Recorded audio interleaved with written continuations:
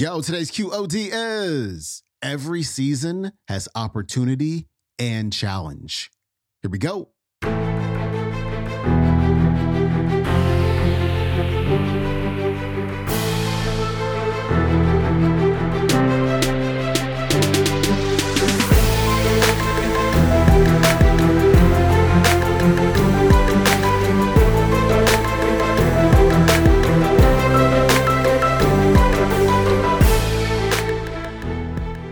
Welcome back to the Quote of the Day Show. I'm your host, Sean Croxton of SeanCroxton.com. We got Tony Robbins back on the show today. And today, Tony's going to talk about seasons, the seasons of life and the patterns of life and how it's just kind of like a historical thing that just happens over and over and over again and what we can learn from those patterns, especially when we talk about particular generations being kind of snowflakey, highly sensitive, kind of entitled. Like they're not always going to be that way. And Tony's going to talk about how it's the challenges that come from the stages of life that help to make us stronger. Tony Robbins is coming up. Let's look at history for 1 second. If you have pattern recognition, the second skill is pattern utilization. Everyone in this room who's good at whatever you're good at, whether you're a great financial trader, you're great in business, you're a great writer, you have great pattern recognition, but you also know how to use patterns. Not let the patterns use you. And those that are really powerful, people in this room, and hopefully what this room was about is pattern creation, new pattern creation. That's when the world really changes, right? So if you think about this, let's look at the core pattern. What pattern recognition and utilization changed humanity from wandering around as hunter-gatherers, not knowing we're going to starve or not, to having communities and cities? One pattern recognition, what was it? Who knows what changed humanity? One pattern, one recognition of pattern. Productivity, okay. But before productivity, what made us productive? Let's start when we're hunter-gatherers. The answer is seasons.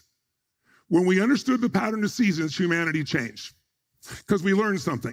If you do the right thing at the wrong time, you don't get rewarded. If you plant in the winter, I don't give a damn how hard you worked. It's not going to happen. Once we understood, you plant in the spring, you protect in the summer, you reap in the fall, and you keep some for the winter, we could build communities, we could build cities, states. That's where the whole world began to change. So now let's look at the pattern of history just for a second. By the way, are there patterns in your life? 0 to 20 is a pattern. It's different for everybody, but there's some overall pieces. You're mostly being taught how to think and be. 21 to 41 or 22 to 42, and it's different for everybody. That's when you're the soldier of society. That's when you say, bull, I was taught all these things, but I want to test what I believe. When you're less than 20, you're invincible. You know you're going to be president of the United States, you're going to be a multi-billionaire and have 100 relationships. Now you can't even keep one relationship and you're broke. So you have to figure out how it works. So 22 to 42 is that figuring it out, right? The soldier. 43 to 50 to 63, roughly, that's when you're in your power. That's when you become the leader. Now you can do more with your pinky than you used to do 12 hours a day. Who can relate to this? How many of you, because your contacts, your relationships, your experience, your intelligence, you could do more with almost less than you ever did before? Who can relate to this in this room, right? That's as you enter that stage. And then maybe 64 to 84, up to 120 as the oldest living humans. Maybe that's the time that you get to be the mentor. You get to share because you're not trying to prove yourself to yourself or anybody else. You know who the hell you are with this stage. And you got some wisdom to be able to share that's actually real. It's not about ego. It's about helping in some way. So those are stages. But there's also, lastly, I want you to see patterns in history. So let's do a quick simple one, whether you're from America or not. 1910. Stay with me for a moment.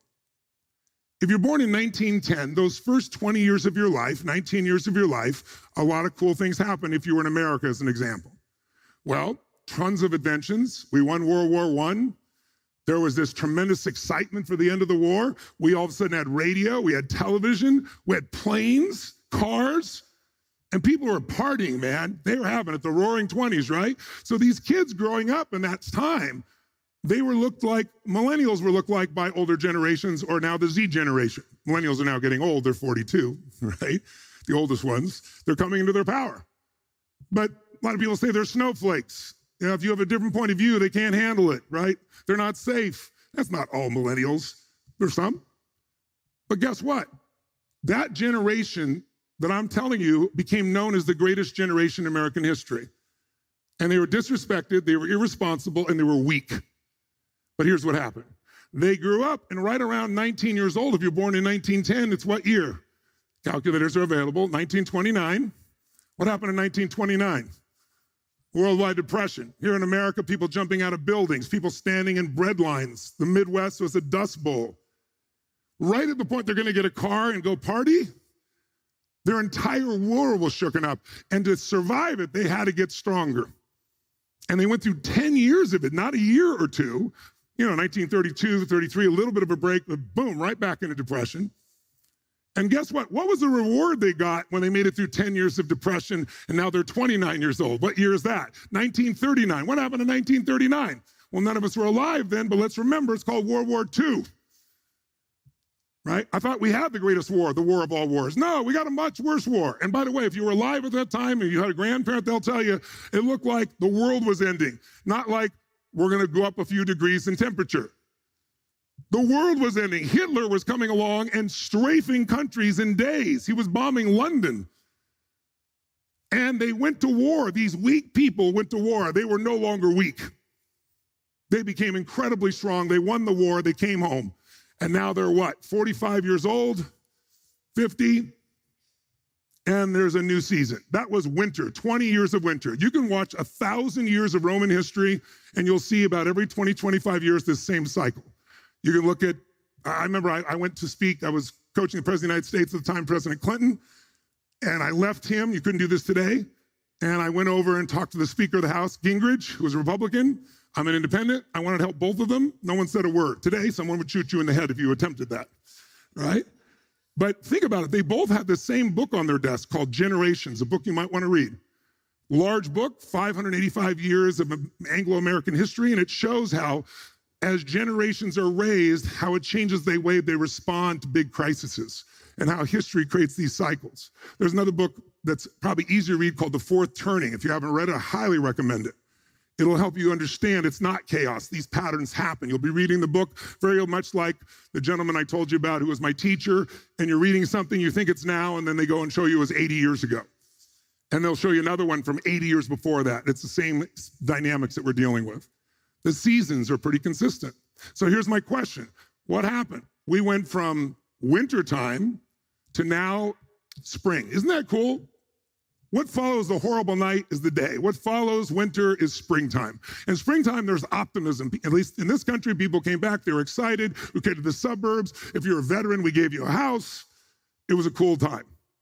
Think how different the late 40s, 50s, till about 1963 when Kennedy died. Think of the optimism in this country if you knew it or around then. It was incredible optimism.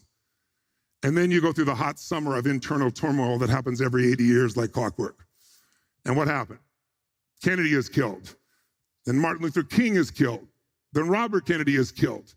All hell breaks loose. How are kids responding? Completely differently in the 60s and 70s than they were in the 40s and 50s. They're not going to go to war.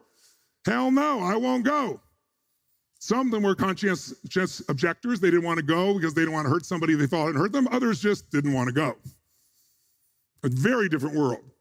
If you ask people, which they've done for 50, almost 60 years now in college, this question: which is more important for your life? A philosophy of life that makes you happy, or the practical skills to be financially free? What do you think the answer was by 82% of the people in the 1960s and 70s in college? Which one? Philosophy of life to make you happy, or pragmatic skills for economic freedom? Philosophy to be happy, 82%. But then think about the 80s and 90s and 2000s. Were they anything like the 60s and 70s? Completely different mood, isn't it? It's a new season.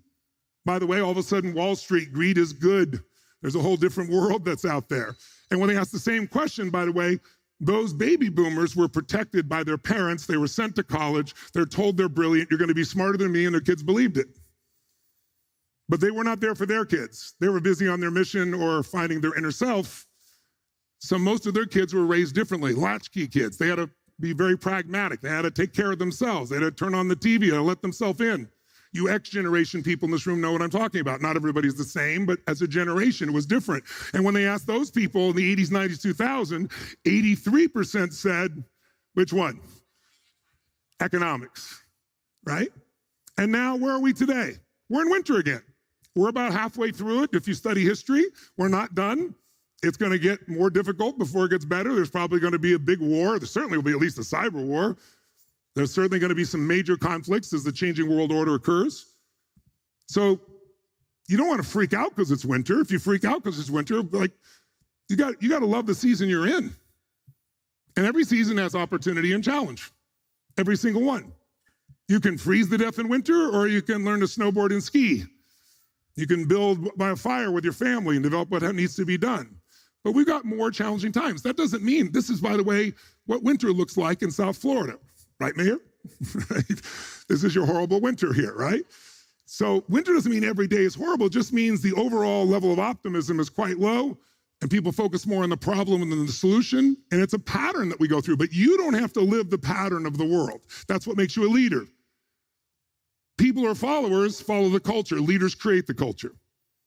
I suggest that's really what we have the opportunity to do. So I'm not worried about millennials or Z generation. I think they're going to be the next great heroes of our next generations because they're going to face huge challenges and they're going to grow. How do I know that? Study history. Is it a guarantee? There's no guarantee. You and I can walk across the street and get hit by a car. But the probability is a lot more than hope. Who's with me on this? Say aye if you agree with me on this. That was Tony Robbins. His website is tonyrobbins.com. You can watch today's talk on YouTube. It is called Hope with Tony Robbins. All right, my friend, we got Throwback Thursday tomorrow with Lisa Nichols. Then we wrap up the week with Jim Rohn on Friday. You have a great day. I will see you tomorrow. Peace.